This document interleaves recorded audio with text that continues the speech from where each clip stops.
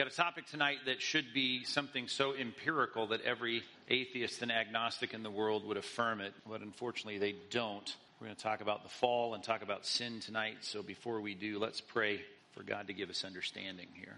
Let's pray. God, we are grateful for your goodness to us of all people. Christians, we should understand the depth of sin. I know we don't understand it fully or as well as you do, but we should understand it more than our peers and our counterparts in the world. We certainly recognize the cross gives us some glimpse into the horror of sin and the penalty that is due for those of us that recognize the gravity of sin and the payment that it requires. It should certainly allow us to have a much more sober view of the problems in this world and the problems in our own lives and our own thoughts and our own minds. So tonight, as we look at the beginning of it all, at least for mankind, I pray you give us great insight into this very familiar text, something that is, if we wound the clock back in our lives, we would see our exposure to this account when we were just tiny children and being taught about the fall in a garden and a tree and a snake and all these things that are just so commonly understood and commonly discussed and depicted, and yet we need to grapple with some of the implications and the depth of what went on here and rethink this perhaps with a kind of objectivity we haven't before. So give us insight regardless of where we're at in terms of our understanding of the problem of sin. Let everyone be able to leave tonight, drive home with an enriched sense of sin that we might understand more fully, though we won't get time to deal with it tonight. But be able to understand more fully and appreciate in a more profound way your grace. What a great thing it is that you've taken our sin and dealt with the problem through the propitiation of the cross. We're grateful for that, God, and we should be more grateful than we are. So allow our study tonight to help us in that regard, to be more grateful, to deepen our respect for the cross and our sobriety about the problem that still resonates in our lives and in our church and our families. And certainly it just is a din of noise and chaos in the world. Thanks that it's not worse than it is. Thank you for being in a part of the world here that is not as bad as we've read about elsewhere and seen in history. We're grateful, God, for the restraint of your Spirit. Give us, God, just the ability to focus tonight as we continue through these texts that are familiar. Thanks for this group and for their commitment to come. And I pray that you'd allow us all, not just here in this room, but all throughout our campus, to be enriched by the truth tonight. In Jesus' name, amen. All right. Let's talk about some pre-fall realities as though we have much to go on. We don't have a lot. We'll do some speculation and we'll do some notation from the text itself, but of course we're dealing with Genesis chapter 3, and I want you to open up your Bibles or call it up on your computers or your iPads and take a look at this text. I just want you to glance through it first of all. Recognize, like a lot of things in the early chapters of the Bible, things are just introduced to us without a lot of explanation. And when you look at the craziness of what we're reading here in terms, and I say crazy, in terms of what we experience in our lives today, this just seems very bizarre. And yet we understand the effect of what happened here. And we even get in the garden in our own hearts and recognize this is something that's not foreign at all in terms of the decision and the temptation and the rebellion against God's leadership. So let's talk first of all about the setting of this, because it doesn't take much reading at all in anything that is labeled Christian to see people treating this in a way that is a lot like how we've treated Genesis 1 and Genesis 2 in a way that is very different than I think is clearly presented to us, and the Bible, the rest of the Bible presents it. Just some passages to jot down even before we get into this third chapter of Genesis. 2 Corinthians 11:3. Look at how this is stated here as Paul tries to apply the deception and cunning of Satan over and against the temptations in Corinth. He says, "But I'm afraid that as the serpent deceived Eve by his cunning, your thoughts may be led astray from a sincere and pure devotion to Christ." 1 Corinthians 15:21 and 22. "For as by a man came death, and by a man has come also the resurrection of the dead. For as in Adam all die, so in Christ all are made alive." Just that parallelism, that comparative in this text, much like the way the temptation through the tempter has come in chapter 11 of 2 Corinthians. These things are just straightforward, presented as fact, presented as history. 1 Timothy chapter 2, 13 and 14, "For Adam was formed first, then Eve. Adam was not deceived." He was not the target of the deception, initially at least. "But the woman was deceived and became a transgressor," the first transgressor. Romans 5:14, "For as Adam was formed first, then Eve. Adam was not deceived, but the woman was deceived and became a transgressor." This is just an extension of what we looked at. I think we ran through it quickly when we were dealing with the creation account, and how often Jesus speaks of these things as historical. And certainly this is an extension of that. that. So I just want to make clear when we're dealing with the setting, how it's presented, the plain reading of the text, how it's treated in the rest of the Bible. This is treated as historical. It's treated as real. It's treated as actual. It's treated as nonfiction. It's not mythical. It's not legend. It's not a moral, story. It is something that is presented to us as an actual occurrence, as bizarre as it may read to us. Parts of the story, at least. Some of it we're right at home with. All right, not much to say there other than to jot those references down as an example of others. We could look at others. I want to deal with humans, human beings. And again, now we're in theoretical theology here, and just speculative theology, you might call it. This is not speculative because we know this, but what this means and what it looks like, well, it's hard to say beyond what it would be like, and we don't know what this is like, but here is a sinless human being. We learn a lot about the sinless Christ. This is not Christ, obviously. Different constitution in many ways, though there's a parallel and a typology, but obviously without sin, never done anything wrong. The word that's often used by theologians through the centuries is the word innocent, which is a little weaker than it ought to be, although it does communicate. We get the idea. There's no experience, no knowledge of sin. That's not comprehended, and even whatever happened prior to this in terms of the tempter's fall seems to be something that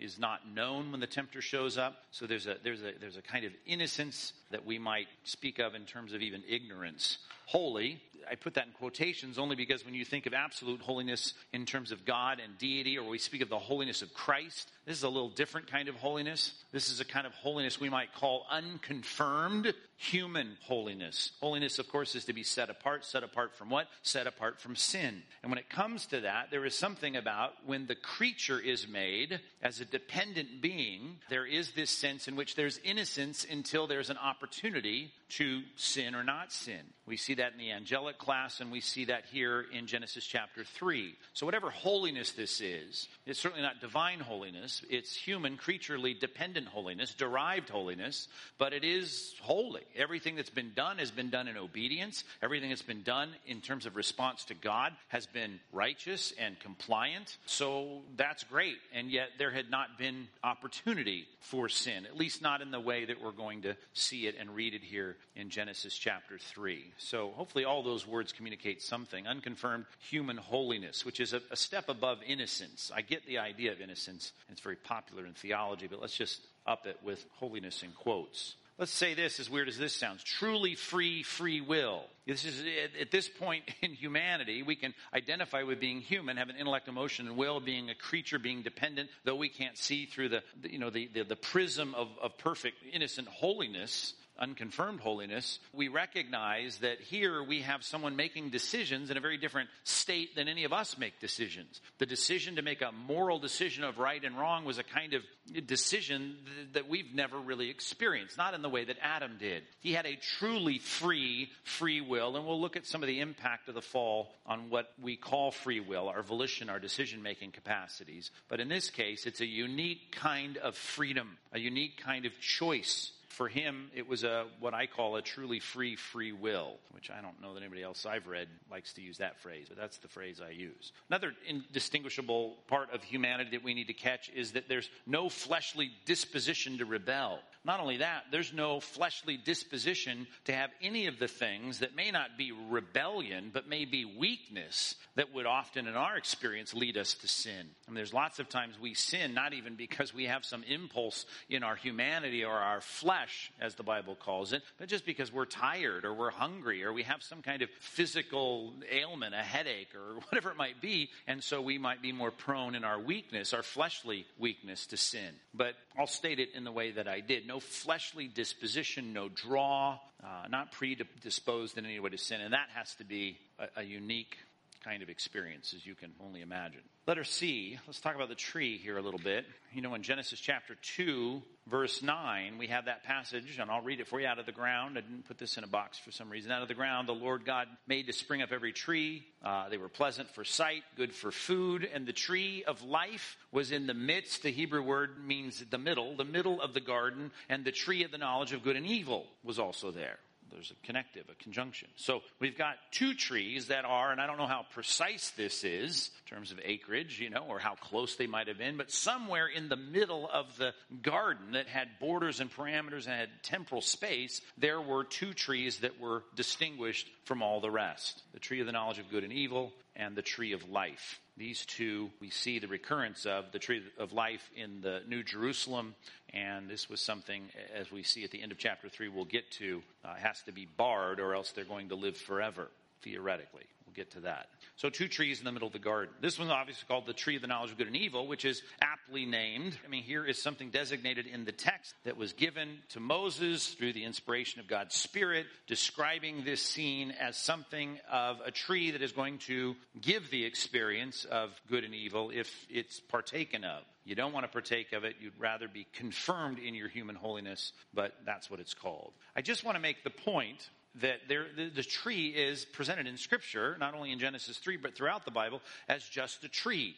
It's a tree like any other tree, only it's designated because of the role it plays. It is something that is prohibited. I mean, it's not like a wall socket where you say to your kids, well, you can play with this picture, you can play with this whiteboard, but just don't touch the electrical outlet, because in the day you touch the electrical outlet, you will surely die. There's no correspondence there, because we recognize there is something going through the electrical current of our house that could injure our kid and conceivably kill our kid. So we prohibit something because there's something inherent in it. That's not the case with the tree. At least that's my conclusion of what I read in the Bible. It's simply a tree. The prohibition is what's important, and that creates then a moral dilemma, if you will. Something that's good for food, it's pleasant to look at like all the other trees, but it has been cordoned off morally as something that I cannot eat. It's simply a test of obedience. And let me read those verses for you. Verses 15 through 70, the Lord took the man, put him in the garden to work it and keep it. God commanded the man, saying, surely you shall eat of every tree in the garden. They're all open to you, but the tree of the knowledge of good and evil, you shall not eat it. From the day you eat of it, you shall surely die. Very familiar words. That's what's going on. It's simply a test of obedience. The fruit, by the way, is not named. And I know most of you Sunday school graduates know that. It's not named. You might be interested to know, just to speculate here for a second, there's been a lot of speculation throughout church history what kind of fruit it was. Apple became very popular in Western art, certainly in the Renaissance, and actually coming out of early Western depictions of the garden scene, apple became what it was drawn to be. It was a recognizable apple. In Latin, the word apple is malum. Malum. The word for evil in Latin is malum. It's very similar. The vowels just pronounced a little bit differently. Same spelling, actually. So evil, which you might recognize the root of that, M-A-L, mal, that suffix and that root that's often used in other words in Latin that come into English. We've got the word apple identically spelled to the word evil, and that is one theory as to why everybody liked to, at least in Latin-speaking areas and what came out of the Latin West, English-speaking and French-speaking and European art, maybe that's why it was an apple. You may have heard that it was what else have you heard that the fruit was? Pomegranate. Have you heard that one? Pomegranate. If you look throughout the Bible, the pomegranate plays such a key role. And when we first meet the pomegranate being singled out by God, it's given to the priests and what they are to be decorated with. On the hem of their garments, the priests are to have a picture of a pomegranate. The bell that's supposed to dangle off their outfit, their uniform, is also supposed to include a replication of a pomegranate. You might remember Solomon, and this was 400 years after those instructions for the priesthood. He built his temple that God allowed him and instructed him to build. And at the top of the pedestals, the columns, the buttresses at the top of the columns, there were images that were engraved that were pomegranates. I don't know. It's almost as though it's too prominently displayed. I can get the priesthood, and perhaps I can see where that theory might work, but it seems like it may be a bit too prominent, and the way it's described in the building of Solomon's temple to be a pomegranate. I don't know. I mean, obviously, we don't know what it is. Have you heard that it was grapes? Have you heard that one? Grapes, because the Nazirite vow, this is usually what it's traced to, was to be, if you were going to take a Nazirite vow in full devotion to God, you weren't supposed to have any contact with any derivative of the grape. And so some people thought, well, that's what it was. Remember, they dressed themselves after they sinned by putting fig leaves on. Some have theorized that it was actually figs on the tree. So you pick one. Just pick a fruit you don't like, I suppose. Your guess is as good as any. We don't know. And maybe there is no residual fruit. Maybe God vaporized it after that. And there is no likeness in modern horticulture. I don't know. So, but that was fun to kind of think about the fruit, wasn't it? You've seen the apple, but you know it wasn't. Or maybe it was. Who knows? And God may get the last laugh that we had that one right in our artwork. All right. My point here, and I don't even need to say this, I suppose, but let me do this from Genesis 1:12. I don't think there was anything poison or anything magical in this. There was nothing inherent in it that did something bad to them. And I remember growing up in the church and having that thought, I don't know, as the default imagination of my own mind, that there was something bad in the apple that they ate. When I realized that the statements in the creation of this garden was that God looked back and said about all that he created, it is good, it is good, it is good. I don't think there's this dangerous fruit that's in the middle of the garden that's going to mess their ontological makeup up in some way. So that may be helpful for some. I assume many of you have already thought through the tree at that level already. Perhaps not. Let's talk about the fall itself. Let's read it here a little bit. I need a Bible. Is there a printed Bible in here? The old-fashioned Bible? Wow, that's small. That's pretty small. Genesis chapter. I used to have tiny micro Bibles. No, you're offering your glasses, but I'm not going to take your glasses. Let's read it. Now the serpent was more crafty than any other beast of the field that the Lord God had made. He said to the woman, did God actually say to you, you shall not eat of the tree of any tree in the garden? Well, that's not what he said. The woman said to the serpent, we may eat of the tree, of the fruit of the trees in the garden, but God said, you shall not eat of the fruit of the tree that is in the middle or the midst of the garden, neither shall you touch it lest you die. But the serpent said to the woman, you shall surely not die. You shall not surely die. For the Lord knows that when you eat of it, your eyes will be opened, and you will be like God, knowing good and evil. And when the woman saw that the tree was good for food, and that it was a delight to the eyes, and that the tree was to be desired to make one wise, she took of its fruit and ate, and she gave some of it to her husband who was with her, and he ate. And the eyes of both of them were opened, and they knew that they were naked, and they sewed fig leaves together and made loincloths. All right, let's talk about this. The intro in verse number 1, we have a tempter. And the tempter is doing bad. He's tempting. So we know he's already fallen. We have no explanation as to where he came from. We have no understanding of how he got there. Now, of course, this is written through revelation of God in 1440 BC. So they've had all kinds of experience with Satan, but there's no written explanation of this. Matter of fact, we won't get anything in writing about this except for allusions to this, and this is going to be in 700, 600 BC. So we go a long ways in biblical history before we ever get a discussion of the fall. And angelology, as we studied that, we discussed this. Actually, I had Ron Rhodes come and talk through this. But Isaiah 14, 12 through 15, here we have, and you know that both these passages, Isaiah 14 and Ezekiel 28, both speak of foreign kings, but all of a sudden we get discussions that just can't fit the foreign kings. So we have some window into what happened into the fall of the enemy, who's clearly involved in what's going on in these foreign countries at the time. Oh, how you've fallen from heaven. Oh, Halel. That is the word translated here in the ESV, oh, day star. It's also translated the morning star. It's the star you see in the morning. It's the most prominent of all the stars. Some people struggle with this because Jesus is called the morning star in the New Testament. And they have all kinds of conspiracy theories about this passage. Stop with all that, because there's a lot of names of God and of Christ that Satan is described as. He's described as an angel of light. We don't get very upset about that, but that's clearly what he's called, among other things. So whatever. We're dealing with here is where we get through the translation of the word Lucifer from, the morning star, the day star. O son of the dawn, how you've been cut down to the ground. You who've laid the nations low. You were such a hot shot. Look what you did. But now you've been cast down. You've said in your heart, I will ascend to heaven above the stars of God. I will set my throne on high. I will sit on the mount of the assembly in the far reaches of the north. We're just beyond transcending human context here. I will ascend above the heights of the clouds. I will make myself like the Most High. But you're brought down to Sheol. To the far reaches of the pit. Now, if that's all we had, you could start to try and somehow stretch that, I suppose, even if you didn't have knowledge of what was going on in Isaiah's day. Ezekiel 28 basically falls into the same pattern here, and we're just jumping into the middle of these passages, but now we're actually getting the words that go beyond day star, morning star, the one in the host that stands out above the others, and the host is the way it's always describing not just the stars, but with the angels of heaven. And it says here, you are the anointed guardian cherub. These are clearly angelic terms here. I placed you. You were on the mountain of God. In the midst of the stones of fire you walked, whatever that means. You were blameless in all your ways from the day you were created till unrighteousness was found in you. You peel this together, even before the New Testament references that we have. You put these two together. You've got a picture of something that's unsatisfying in a sense, that we just have someone that is found with iniquity because of a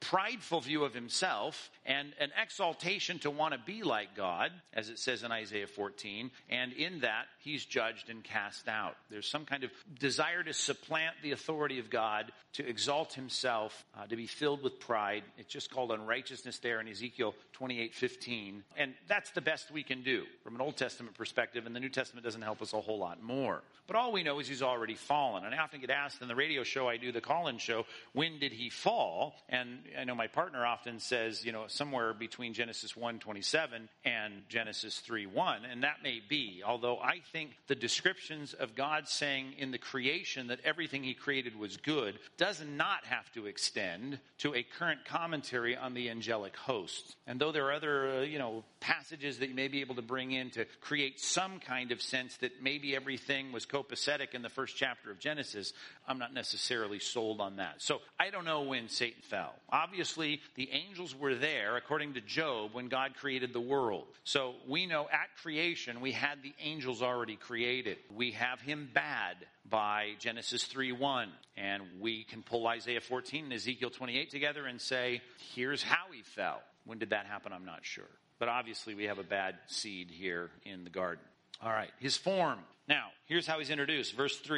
Chapter 3, verse 1. Now the serpent was more crafty than any other beast of the field. Serpent. You see the word serpent. Instantly you think of a snake. In the corner of my slide up there, if you can see it, it's very dark. Do you see a picture of a snake? I don't know what kind of snake that is, but some of you snake people know. And there's the snake. And you think of the snake. You need to remember, whatever's going on in verse 1 of chapter 3 of Genesis is pre-curse. And the curse takes place for the snake in verse 14, where it says, the Lord God said to the serpent, because you've done this, cursed are you above all livestock and above all the beasts of the field, and on your belly you shall go, and dust you shall eat all the days of your life. I've heard the comedians, or one comedian at least, mock this passage because they said, well, a snake, that's no curse for a snake because that's what he already does. And I think, idiot, because that's certainly clearly the problem, is you envision the two naked people with carefully placed branches in front of them and a tree and a snake slithering up the tree. That's certainly not what we have, because whatever happens in verse 14 changes the form of the snake. See? So what do we have in Genesis 1? If it's a curse and it's bad for that animal that is apparently the host animal for some embodiment of Satan the tempter, which again doesn't even seem to bother her in verse 1 that she's responding. He talks to the woman in verse 2, she responds. So I don't know what's going on here. All I know is that some artists, when they've painted this, have tried to paint something they have nothing to go on, but doesn't look like a snake. You want to see a couple? Weird. Here's one I found. I've cut out the naked woman, I don't know, so I didn't feel right about putting her on there. But do you see that weird thing with a tail? That probably wasn't it.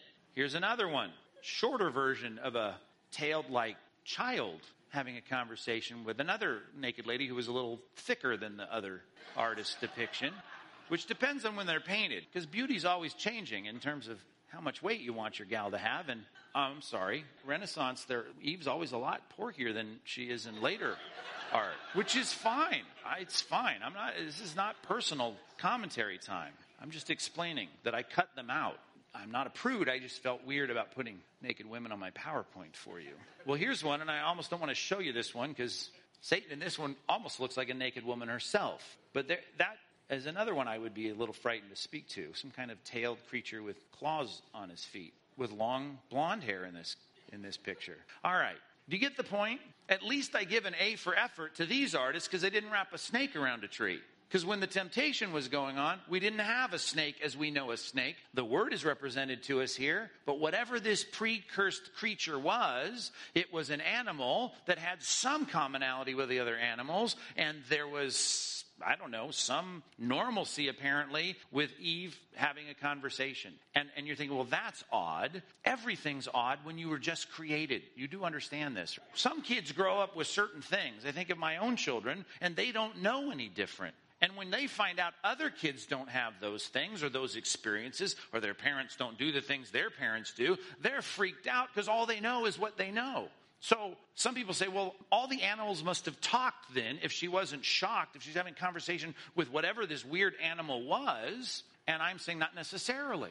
Not necessarily. There are a lot of pieces of equipment at the restaurant that don't speak to you. You drive up to a box, and my kid's been sitting next to me in the car when I drive through Taco Bell his whole life, and I drive up, the box speaks. That's all he knows from the time he's a kid. He doesn't go into the bathroom and say, well, then this box that dispenses papers, it must talk as well. Do you see what I'm saying? I don't want to overthink this, but all I'm saying is this is a brand new reality for this woman and for this man. God creates a lot of interesting looking animals. One happens to talk to her, and there's no discussion about that. What does this animal look like? I don't know. May it look like who knows what.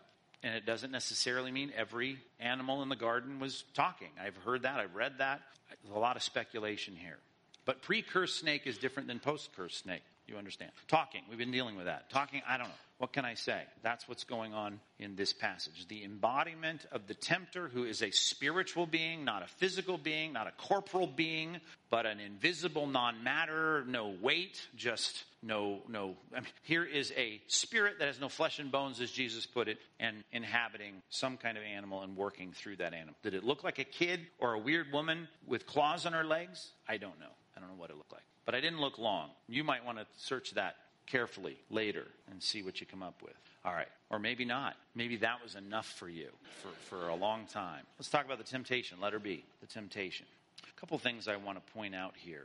If you look down in verse number 4, not only does the tempter say, you will not die, it says in verse 5, God knows that when you eat of it, your eyes will be opened and you'll be like him, knowing good and evil. Let me give you 5 things here that certainly we're involved in the temptation. The first thing that we would note that I think is at the core of this, certainly in the tempter's mind, is an appeal to promotion. There's an appeal to the woman to recognize she could be better. She could have more capacity. She could have more privilege. She could have more knowledge. She could have something if she just did what their God had told them not to do.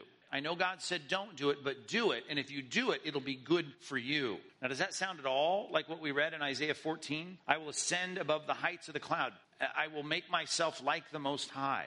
We learn about the tempter who is wanting promotion. And when he comes on the scene, it's certainly one of the aspects of the temptation to Eve. You will be better. There will be something that advances you if you sin against God's command. Obviously, there is in the temptation this garnering in her heart as an aversion to God's restriction. I mean, even how he starts here. He says in verse number 1, did God actually say you shall not eat of any tree in the garden? He overstates that. Clearly not the case. But he makes her say, well, we can eat of the trees, just not those trees. There is that sense, and we can identify with this aspect of temptation, where the tempter is trying to get Eve to feel restricted. And then he questions all of that.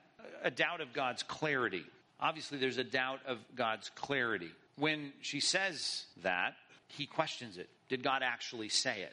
Well, he didn't say what you said, but you're getting her to doubt what he said. And certainly that is a part of temptation always. As a matter of fact, today, if you look at the temptation to conform and advance, because if you hold to the biblical principles, you will be persecuted and you will be mocked and you will be set back in our society. You may have to turn in your sermons to get them checked by our government, make sure everything's copacetic. But you recognize that to appeal to the culture and my own advancement, I can look at the Bible and do what a lot of Christians, quote unquote, are doing today, and that is saying, well, it's not clear. We don't know. And with the whole rise some time ago with the emergent church, that was one of the tenets of the emergent church. We really can't know what the Bible teaches. If you read McLaren or even our guy up in Laguna Beach here, what's his face? Oprah's friend now. Rob Bell. You got these guys that love to talk about how you really can't know these things because we're reading such an ancient book and it's hard to understand, and to even work at it gives me a headache, and so we don't really know God's thoughts on homosexuality or anything else that is offensive to our society. So we can kind of go along with Oprah, just to use her as a metaphor of our culture. We can just go along with her because we don't really know what the Bible says. There's always that questioning of the clarity of God. It was something tackled in church history under the heading in doctrine, responding to that temptation, called the perspicuity of Scripture. You've heard that phrase before, the perspicuity of Scripture. And that simply means the Scripture is sufficiently clear. It is plain. It's clear enough for someone to read it without a seminary education and get the basic meaning of what the text says. God is a good teacher. That's the way I like to put it, and God is pretty clear. And when he said, don't eat of that tree, it was clear. And there was a temptation to doubt God's clarity. And of course, in saying, well, God's keeping this from you, I mean, there's reading between the lines. He doesn't want you to have this because he knows it's going to advance you. Now, I can appeal to your advancement and your promotion, but I also want you to recognize God's keeping something from you. I guess he doesn't want any rivals. I guess he's a little, arrogant and has to be on the throne all by himself. So he's really doing something for you in this command that is not good, and it's coming from a bad heart, not a good heart. So the doubting of God's goodness. And these will all preach from other parts of the Scripture, and I get that, but we don't have time for that. He's lying to maintain his superiority. Lastly, an appeal to self-direction. Do what you want. This is good. Look at it. And he gets her thinking that in verse number 6. It's good for, here's how she puts it. The tree is good for food. It's a delight to the eyes. It's to be desired to make one wise. Now, we don't have every word, I'm sure, that the tempter said recorded in this text, but she gets the idea as she muses on the opportunity. It's good. It's helpful. I should have those things, and I should get what I want. An appeal to promotion, an aversion to restriction. God's putting a straitjacket on me. A doubt of God's clarity. I'm really not sure what all he said. A doubt of God's goodness and appeal to self-direction. That's for another time, but you could probably come up with a few more in those verses, but certainly components of the temptation. Post-fall realities. That's number 3, and so is the extent and impact of sin. That's number 3 also. You'll see at the bottom of the worksheet. That is a mistake. So turn the 3 into a 4. Post-fall realities, Genesis chapter 3. Let's walk through this section. Let's talk about the immediate results. What's the first thing that happens? Verse number 7. They feel guilty. Take a look at verse number 7. The eyes of both of them were opened. They knew that they were naked. They sewed fig leaves together, and they made themselves loincloths. That only really makes sense, that passage that I just read there, makes sense against the backdrop of what we learned over in chapter 2, the end of that chapter. The man and the wife were both naked, and they were not, here's the contrasting word, they were not ashamed. Now all of a sudden, they are ashamed. Now I tried to, in a sermon not too long ago, when I said I'm not trying to give a complete theology of why we wear clothing, but one of the things there, something that was prohibited, was out in the open in the middle of the square, if you will, of the garden, and now all of a sudden, the borders were transgressed. And anyway, I made a connection to that. And, I'm out in speculative theology land again. But the bottom line is there's something to this nakedness that exposes their moral problem of shame. And that's something that you don't even have to teach your kids at a certain age. They recognize that. And here in this passage, that whole point of putting on clothing is a sign of their guilt, their sense of guilt. Number 2, relational death, which is a big part of what we're dealing with here in this text. And the day you eat of this fruit, you shall surely die. That was the promise. Isaiah 59:2. I should read the text, though, in verse 8, because we didn't get that far in our passage.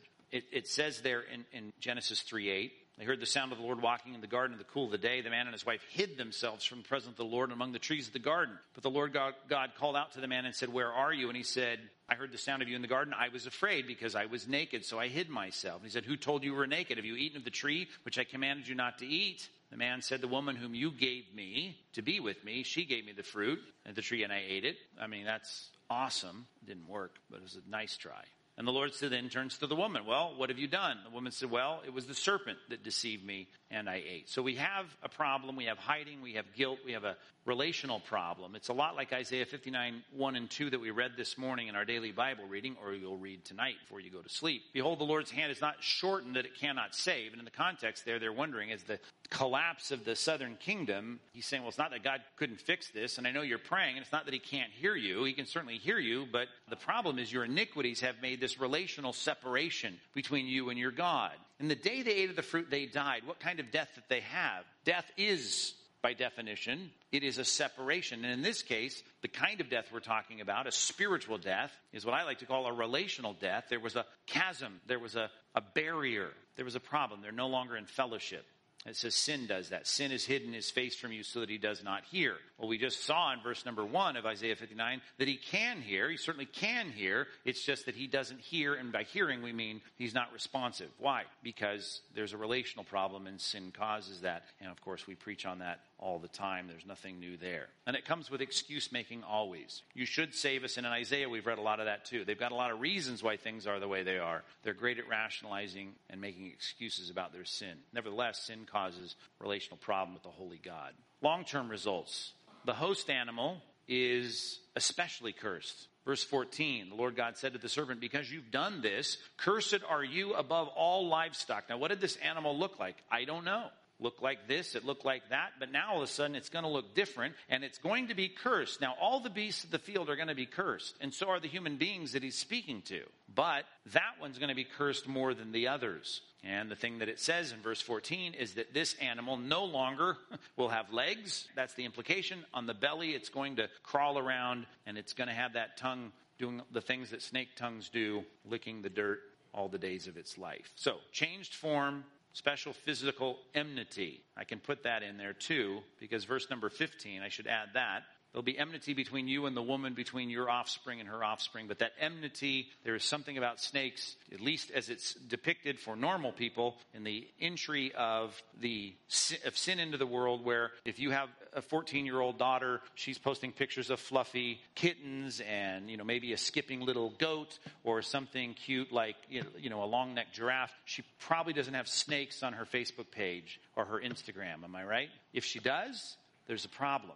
And all I'm saying is the natural enmity that God created here is that here's an animal that won't be, unless the society gets to the place that we're at, and I know it's a very popular animal now at the pet store, but that speaks to our problem because God said there's nothing intrinsically cute or lovable for the woman to the snake. All right, guys don't much like them either. Spiritual hostility. Your offspring, her offspring, going to have hostility. Now, there's something more here that's said that we see played out in the rest of the Bible. We see it even before we get to the flood. We have the godly line of Seth, and we have this sinful line, these compromised people. And you have enmity between classes of people simply because of their adherence to the kind of what we trust here in this passage, the contrition and repentance of people that want fellowship with God and those that don't. So there's enmity between the two categories of offspring. And I say that knowing that grammatically there's some difficulty there, and because it's going to play on a couple of things, on the promise of Messiah, but it's also speaking of something that we see played out throughout the Bible, and that is that those that are going to follow the tempter and stay there, and those that are not, are going to have categorical hostility. Tempter's ultimate demise is assured, which is a good thing. The long-term result, we think of this as the curse, but there's some good news in here, saying that there's going to be a singular offspring that is going to bruise the head, sometimes translated to crush the head of the serpent, and yet the serpent will bruise his heel. There's going to be, and here embedded in this text is our first reference to God's redemptive plan to bring in his offspring, ultimately, Adam's offspring, and have Adam and Eve, through the birth of the Messiah, undo the enmity of the enemy. And bruise his heel, obviously, is a reference as made elsewhere in Scripture to the crucifixion of Christ. Verse 16. Something less theological, much more practical. Some of you sit here on pain medication because you have physical pain. It starts here, the most, I think, acute physical pain for the average woman when she has a baby. To the woman, he said, surely I'll multiply your pain in childbearing. You shall bring forth, in pain you shall bring forth children. So physical pain, as we'll see later in the text as well, it's going to be the reality for men and women, but that is going to be a reality from that point on.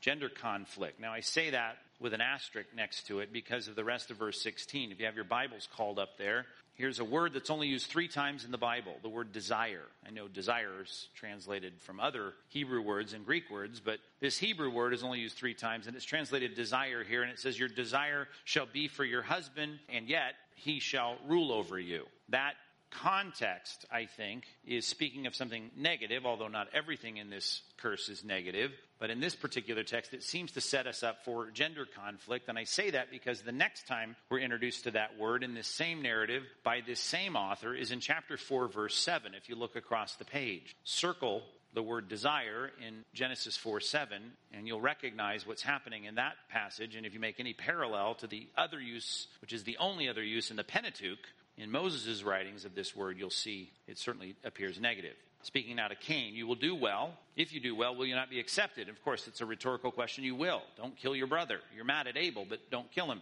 If you do not do well, if you keep nursing this hostility toward your brother, sin, now personified, is crouching at the door, and here's the same Hebrew word, desire is for you, but you must rule over it. That idea of mastery, there's the word. The idea of mastery. It is, and I preached it this way, and I do think it's legitimate. In Genesis 3:16, one of the problems of the curse is a conflict between genders. The conflicts that we have between men and women, certainly in a marital setting. Genesis 4:7, the mastery.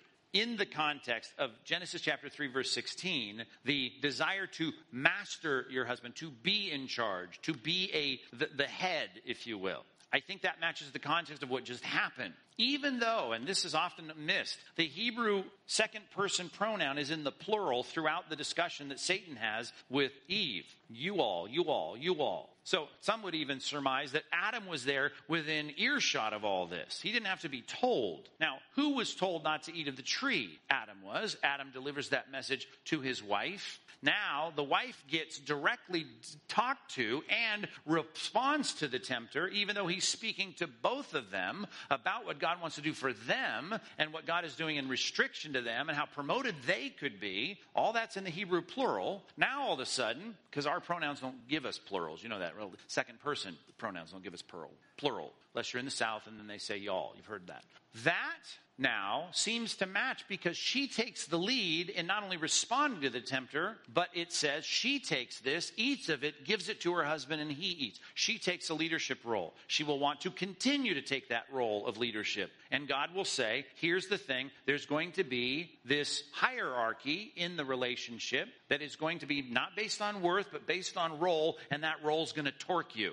That's Mike Fabar's paraphrase. It's going to frustrate you. That's going to be gender conflict. Have we had any gender conflict through the centuries? Any of it have to be with the fight over who's going to be leader and head and make decisions? Absolutely. So God has called men to lead in the home and in the marriage, and that's not going to sit well, I believe, here. Now, some people say that's not what it is. They say it's positive, and they do because the third usage of this word, which is 400 years later after Moses, is in the Song of Solomon, chapter 4, verse 7, and it's used one other time, only 3 times. And as it's used there in Song of Solomon 4:7, let me read it for you. Translated again, desire, and it is not at all negative. It says, I am my beloved's, and his desire, same word, is for me. That sounds very positive in that amorous poem about marital love. So some would say, oh, it's just, you're going to really be sexually into your husband. And then I don't know how you parallel, but he shall rule over you. So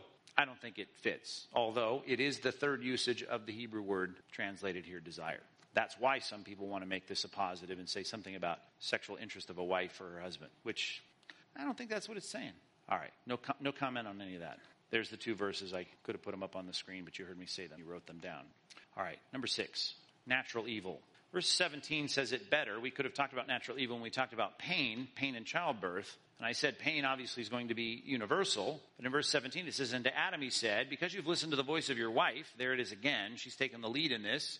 But he says here, because I told you not to do it, cursed is the ground because of you. So this is the introduction of natural evil into the world. The ground is going to be cursed. To put it in terms of Romans chapter 8, verse 20, creation is going to be subject to futility. As I often say in the pulpit, the fabric of the universe now has been injected with something that is bad, corrupt, something that is not right. Things don't work the way they're supposed to. And that's all something in inanimate evil that is related to the moral evil of our first parents. And because of moral evil, there is natural evil. And if you talk to philosophers, as I've debated mine at the University of Arizona about this, that's the sticking point for some people. They say, I can understand moral evil, and I can deal with the problem of evil in the world the way the Bible wants us to, but I can't get past natural evil. And he'd already written his textbook that we were all reading and studying, but my introduction to his thought was, listen, the Bible explains that as a consequence, as a just response of a holy God to mankind because of moral evil. In other words, natural evil, though it doesn't have a one-to-one correspondence. We don't have Hurricane Katrina because of sin in New Orleans, although you could argue the parallel. We have natural evil of hurricanes and typhoons everywhere because of moral evil and God's judicial response to sin in the garden. Nevertheless, the fabric of the universe is cursed. And because it's cursed, in pain you shall eat of it all the days of your life. So it's not just that you're going to sweat a lot in the garden when you try to eat your food, although that's true and stated. It's that the fabric of the universe of which you're made, the fabric of the ground is cursed. The world is messed up, and the material with which you're made and everything in this world is messed up because of the moral sin that you just did. Verse 18, thorns and thistles it shall bring forth for you, and you shall eat of the plants of the field, by the sweat of your face, verse 19, you shall eat bread. So, going to be hard, it's going to be difficult, and it's going to be painful. Then, I read up to the middle of verse 19. We can give the rest of verse 19 that says, by the sweat of your face you'll eat the bread until you return to the ground out of which you were taken, which you just said was cursed. It's going to be cursed, and I'm made of it, so my body's messed up, and now you say I'm going to die, biological death. You are dust, and to dust you shall return. You're dirt, you're made of material things, you are a spiritual entity in a material biological body, a container. That container is going to stop working. And you will be separated from this biological death. And I don't have time for this, I suppose, but I mentioned it once in a sermon back in, I think it was Psalm 90, when I was doing a thing on the brevity of life, years ago now, I suppose, but some of you were here with us. And I talked about the acceleration of death. There have been articles written on this, and I think it's very fascinating. If you take your clues, and there are so many. I'm reading a couple books right now that have a lot of observations, little clues in the text about the change of the world at the time of the flood. It was such a cataclysmic event that you have, and you can theorize about a lot of things that changed in terms of the hostility of the environment for human life. Well, that may be something we take from hints and clues and nuances in the text, but you can't argue at all if you chart it out, which I, again, looked up a chart I've had for years on every stated lifespan of every person in the Bible. And you will see, pre-flood, they're all living to almost 1,000 years. They're hitting 800, 900, no problem. We have the flood then, and we immediately start to tank. And we go 300, then it's 2, and then it's 1, and quickly we're down to 120. And when you used to say someone lived to a ripe old age, like Abraham at 175, right, or Moses at 120, now all of a sudden when someone lives to 90, we're saying they lived to a good old age. So everything became relative as the exponential dip of human death came upon people. And there's so many implications to that. And a lot of interesting books about ultraviolet radiation and background radiation, ozone concentrations and cosmic radiation and a lot of things about the atmosphere, blah, blah, blah, blah. But if you recognize biological death coming to human beings, when it was first said, it meant you're going to live only for a millennia. It was a lot different than it was post-flood. And it's not getting any better. I know in cultures like ours, we are extending our lifespan through medication and good hygiene and better diet and things like that. So that's not working for a lot of us. But you understand that overall, I know we've had some terrible times of plagues and bad health and all the exceptions. But if you track it, we're far away from the original copies of Adam and Eve. Things aren't getting better, they're getting worse. Even though we're putting better Band-Aids and propping up human life with better guy wires, if you know what I mean. All right, no time for that. Just retribution. What's coming? Well, if you look at the rest of the text here, they get expelled from the garden. There's an expulsion. Now that's temporal. You used to live in a garden that was nicely maintained. Now you have to leave it. It says in verse 22, the Lord said, behold, the man has become like one of us. Who are you talking to? A lot of plurals going on here in the beginning of the book of Genesis. Certainly leaving room for the triune God. Now, lest he reach out his hand and take hold of the tree of life and eat of it and live forever. Going to send him out of the garden. He's going to have to go work the ground from which he was taken. And he drove the man out of the garden to the east of the Garden of Eden. He placed cherubim, the cherubim there, which is plural, and a flaming sword that turned every way to guard the way of the tree of life, so you can't eat the tree of life. So you're going to die. You won't be maintained. Whatever that was, we don't know. We'll know it again someday in the New Jerusalem, but you don't get to experience this. That's just retribution for the sin that you've created. And then the Bible clarifies through progressive revelation that the more we learn about death, we learn things like this in Hebrews chapter 9, that when we die, then we face the judgment. It's appointed unto man once to die, and after that comes the judgment. So there is more than just, you're not going to be able to live on the planet that I made very long. After the flood, exponentially less than before the flood. Now, when you die, what you did during that short span of time on the earth, you're going to have to answer for. According to Revelation chapter 20, there's going to be a very exacting accounting of life's deeds. And all those things are going to be judged. If you carefully study the words of Christ, those deeds will go beyond just the actual actions of your life, but the thoughts of your life and the values of your life and the words that you said in secret and all the rest. So just retribution comes because of sinful actions. All right, of course, if we were studying the soteriological aspects of theology, soteriology, we would talk much more about the redemption, although we'll touch on that a little bit in the future. Number 9, the imputation of death. Chapter 4 of Genesis begins with, after that whole cursing, now Adam knew his wife Eve. We're talking here about a kind of intimacy, sexual knowing, which is weird that the ESV just translates that very woodenly across from the Hebrew text. But anyway, most translations translate that differently, but that's the point. He has sex with his wife. She conceives, and they bore Cain.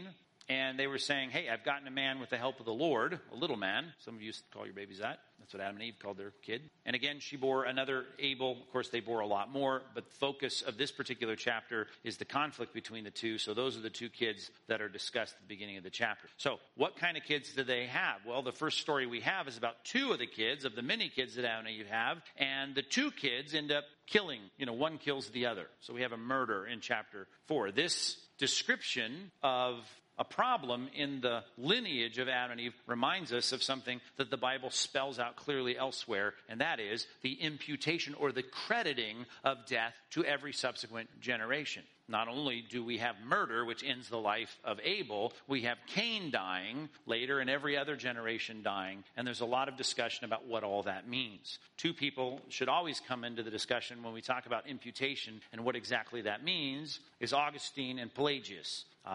They're both born the same year in the 4th century, and they both debated one another. After, I should say, it started the biggest debate, which Harnack says, one of the theologians says, it was the biggest, how did he put it? I think I wrote it down. There has never perhaps been another crisis of equal importance in church history. This was the most important debate with lingering effects in how we understand the Bible between these two theologians. Augustine, you might remember, wrote the book Confessions, which is a great book, and you should read it. If you don't read the old English version of it, obviously it was written in Latin, but the translation of it, you can read a modern, updated one. But you should read Confessions at some point. It's a powerful autobiography of his life and talking about his sin and things he did before he became a Christian, and aptly called Confessions. Well, Pelagius reads that and he doesn't like it. He doesn't like the way he depicted the problem of sin in his own life. And so he runs, as people often do, to the rescue, if you will, of Augustine and says, you can't talk like that about the problem of sin because that's not how sin operates. You talk about it like it was something inbred in you. So this debate between Pelagius and Augustine really separated the ways that we read the Bible. And it wasn't hard to read the Bible and to understand who was right in this debate, that Augustine had it right, that as we should turn to this passage, as Romans chapter 5 plainly and clearly says, our problem was ours, fully ours, from the point of our conception, and it was all because of the imputed guilt and sin of our first parents. Call it original sin if you'd like. Call it imputed sin. Call it whatever you'd like. But we have a problem from the beginning, which makes a lot of sense. Because if biological death was a part of the penalty of moral sin, we know that babies die, and any generation should know that. And before they can ever make a decision about right and wrong, they're subject to the penalty that Adam had earned for us. So we should understand that. But people have struggled with that. Let's read a little bit of this passage here. Romans chapter 12. And understand, then I'll fill you in a little bit about Pelagius. Or maybe I should say that now. Pelagius said basically this: when we are created, in other words, when you were created, when you were born in the 1950s, 60s, 70s, 80s, whenever you were born. Don't laugh at that, because that did not get your decade. 90s, 2000s, 2010s. Or the 1940s, or the 1930s, or the 1920s. Everybody got their decade? When you were born. Pelagius would say, God created you.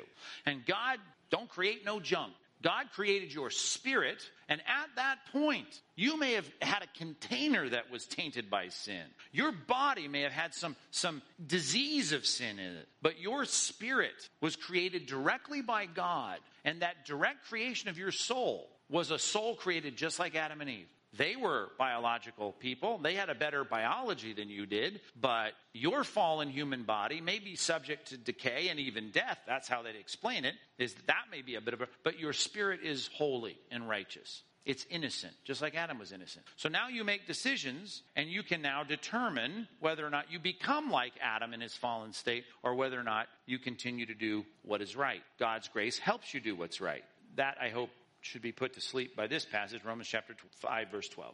Just as sin came into the world through one man, and death through sin, which if you've studied Romans up to this point, you know the concept of death is more than just biological death. Certainly that's an aspect of it. So death spread to all men because all sin. Now you've got to define that phrase, all sin. How did we sin? See, Augustine said we all sinned in Adam. Now, I know if you're really theologically nuanced, you may want to make a distinction between federalism, the federal head of Adam, or the true, pure Augustinian view, the Calvin's view of this. But the idea is, even let's just merge those two views together. The point is we sinned in Adam, one way or another. And that's our guilt that comes not just to our bodies, but comes to our spirit as lost individuals. We're born and conceived in sin, as David put it. For in sin, indeed, he says, verse 13, for sin indeed was in the world before the law was given. So we had all these years between creation and the giving of the law. But sin is not counted where there is no law. There's lots of things that you could say, well, there's no punishment for that because you didn't have the rule. Yet, death reigned, not just biological death, although that's true, from Adam to Moses. So that whole period before we got the law through Moses to the unknown date when Adam was made, all those years, all those centuries, we had death. And if you read the depiction of that, we had all kinds of problems. That's more than just people, nice, innocent people dying. We had rebellion. We had sin. We had all kinds of immorality. Even over those whose sinning was not like the transgression of Adam, who was a type of the one who was to come. His sin was in a different class. And we'll see here why. The free gift is not like the trespass, verse 15. For if many died through the one trespass, that's why it's different. Bad things came from that trespass. Well, the gift is different. How much more will the grace of God and the free gift by the grace of that one man, Jesus Christ, abound for many? So one person's actions are going to do good things, and one person's actions at the beginning created all these bad things. Changed us, not just our containers, but who we are. Verse 16. And the free gift is not like the result of the one man's sin. For judgment following one trespass brought condemnation. That's more than just biological death. But the free gift following many trespasses brought justification. Not the trespasses of Christ, but the trespasses of others that were imputed to him. For if, because of one man's trespass, verse 17, death reigned through that one man and all of his progeny, how much more will those who receive the abundance of grace and the free gift of righteousness reign in life through the one man, Jesus Christ? Now, even if you talk to Pelagius, and you talk about how is it that Christ is described as giving righteousness to people, we see in the Bible very clearly, and people had taught for 5 centuries, well, this is what's happening. We are getting credited the righteousness of Christ. I am now viewed as clothed in Christ. Not just my body, but who I am as a person. I'm adopted and considered holy, set apart, positional sanctification. I'm seen as one of God's kids and acceptable to my Creator because of Christ's righteousness. That's called imputation. It was credited to me as righteousness because I believed what God did, what he said, what he promised. I put my trust in the finished work of Christ, and all of that has been imputed to me, credited to me. Logizomai is the word that is used throughout the beginning of Romans to describe that crediting to me, even though I didn't do it. I get something based on something that someone else did, who went to the cross, if you're a Federalist, who represented me, just like Adam. Or if you're a Calvinist, then the idea of what it means to have imputed Augustinian righteousness, that I am made right by the act of Christ. It's the same way on the other side. I'm made a sinner, guilty and condemnable because of Adam.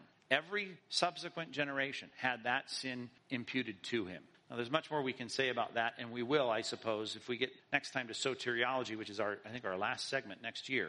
And we'll deal with that, and we'll revisit Pelagius and Augustine. We'll talk more about semi-Pelagianism, because the Arminian view of salvation and our problem is not full-blown Pelagianism, but it's what we call semi-Pelagianism, which is the idea of how we're affected in terms of our ability to choose Christ. More on that in the next semester. All right. Wish I could say more. Out of time. Keep moving. The extent, number 4, of sin's impact, which says it's number 3 on your worksheet. Scratch that out. It's number 4.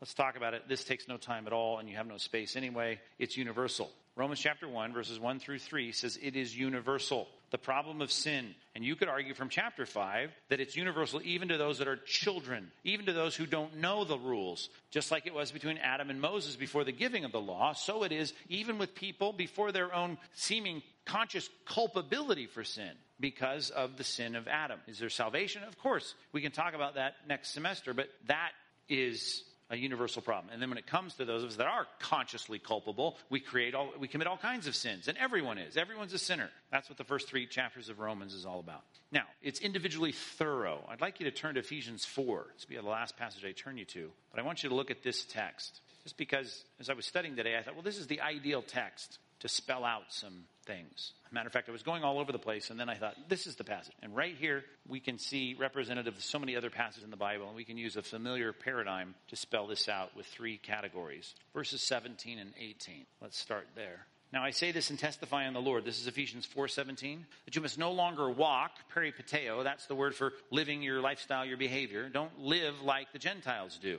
In the futility of their minds. The way they think is screwed up, to use the vernacular. They're darkened in their understanding. And they're alienated from the life of God because of their, here's another thinking word, their ignorance that is in them due to the hardness of their hearts. Remember, the heart in the Jewish mentality is the center of my thinking, not the center of my feeling. So my thinker's messed up. Let's call it this. Sin has thoroughly, on every individual level, messed up the way we people think. That was the result of the fall, the extent of sin's impact. My mind doesn't think right about things. My intellect, my reasoning, it is ignorant of the right things to do, and it has this kind of futility in the way that it thinks.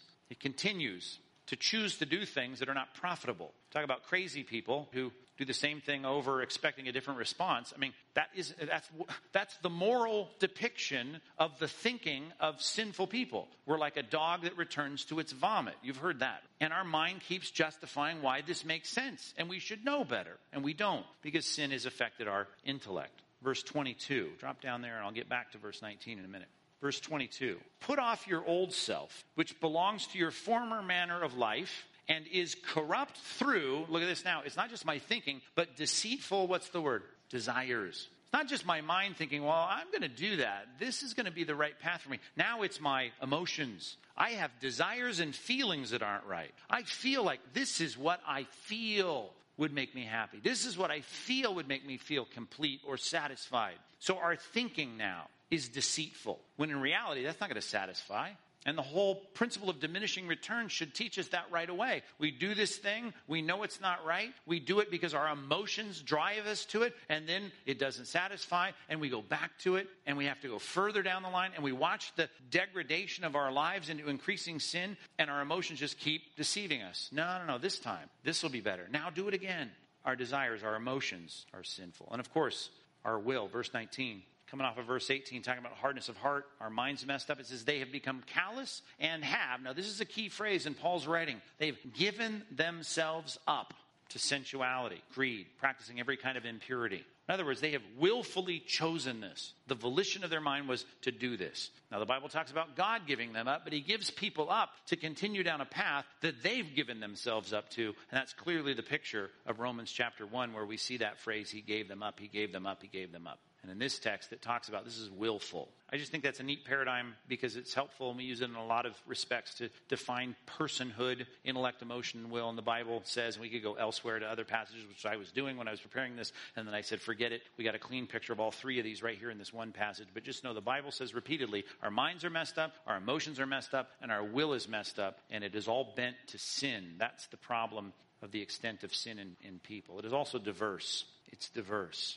I wanted to do this through vocabulary, and I was starting to build a chart on this, but it got too cumbersome, and I knew it would be 8:01 by the time we got here, so I didn't know that exactly, but so I gave it up. But there are 8 repeated common words used for the problem of sin in the Old Testament. And one day, if we had the time, we could build a nice chart to describe all the nuances of that. In the New Testament, there are more. There are 12 common words used to describe the problem of sin.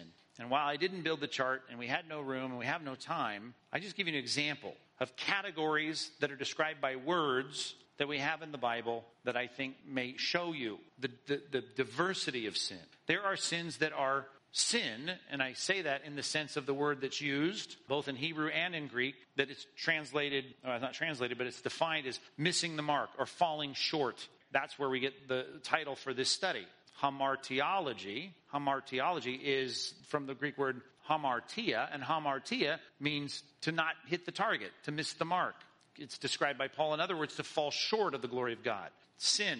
We can talk a lot about the sins of omission in this category. This is not the way it should be done because I failed to do what I ought to do. Transgression. Transgression in the Bible is a more serious kind of description of a different aspect of my sinful life, which may not be based on my laziness or my, absent lack of zeal or devotion for the right things. Transgression is like what Eve did in the garden. Here's a line, here's a border, here's a division, a demarcation. Don't eat of that tree, and we do it anyway. That's crossing the line. The right thing to do is to eat fruit that looks good. Don't pick bad fruit at the supermarket. She found good fruit, but it was the kind of fruit she wasn't supposed to have. She transgressed the law. She crossed the line. Perversion. And lots of words in the Greek New Testament describe this word in our English text, but the idea of twisting the right thing, like iniquity. The word transgression, iniquity. I'm sorry, not transgression, but perversion. It's the idea of taking something that's right and using it in the wrong way. And all of these kind of build on one another. You can see that transgression seems more serious than just sin, and sin of omission in particular. And perversion certainly seems, and in the etymological sense of the word iniquity, seems worse than even transgression. And it is. If Eve started eating Adam, he became a cannibal. That's perversion. Transgression is eating from the tree you shouldn't eat from. And sin, there's a million things she could have done, I suppose. That was weird. Letter D. This is an important point. It is partially restrained by common grace. Now, I haven't used the words throughout this discussion, total depravity, because we didn't have time to develop a lot of the Pelagian-Augustinian debate. But to talk about depravity or sin, even in the way we've discussed it so far, can make the diagnosis of people seem overblown. It just seems too bad. It seems too, it's overblown. Common grace is a helpful answer to this. We need to see that society is not as chaotic as the movies you watch where they have Logan's Run, Omega Man. Those are the old ones. I don't know what the new ones are. I don't watch them. But where life is chaos. All hell is broken loose in society. Now, you've seen that. You've even read periods of history that look like that. You've watched movies that look like that. And you say, well, if we were really all that sinful, that's what society would be like. But the Bible says things like this in 2 Thessalonians 2, 6 and 7. Speaking specifically in this context, originally at least, about the Antichrist. It says, you know what is restraining him now so that he may be revealed in his time. Okay, there's something holding him back. Then he says, the mystery of lawlessness. Why people are, in their own intellect, emotion, and will, so messed up to pursue evil, and dogs going back to their vomit, all of that, and the opposition of truth and virtue, it's already at work in the world. It's already at work. Only he who now restrains it will do so until he is out of the way. Now, you can debate what this is in the context. Most people would, and I think it's right, talk about the work of the Spirit through the church. And that's going to be removed, and all hell will break loose in the Great Tribulation. That's my view. But the point is, there's restraint, and God is ultimately credited with that restraint, even if he uses us as tools to restrain it. And I've often talked about our job as the church is to restrain evil in society. It's one of our jobs. And so, we know society is not what you watch on that show where there's total chaos in the streets, because God is at work in restraining sinful hearts, callous minds, the unbelief and the ignorance, the willful giving over. It's not as bad as it could be. I get that. And in individuals. Clearly that's the case. You were a non-Christian at one time. Maybe you are still. But if you can look back at your non-Christian life, not everybody has a testimony that someone would ask you to give at some biker outreach night, because they'd laugh at you. Well, not too bad. I get that. Because you are not as bad as you could have been. And your life, there was restraint of evil. For whatever reason that was there. It didn't mean that you were not completely separated from God. It just meant that, as a lot of people have put it, you were not as bad as you could be. in the expression of your alienation, in the way that you sinned, in the way that you expressed your independence and your autonomy and your rebellion against God. It wasn't as bad as it could have been, and you can look at other people who were worse. But sin and the problem of sin that separates us from fellowship with God and relationally damages, or as the Bible would say, kills our relationship with God, relational death, spiritual death, is as bad off as it can possibly be. Because until we're reconciled to God, as we study in soteriology, we are lost and subject to the wrath of God.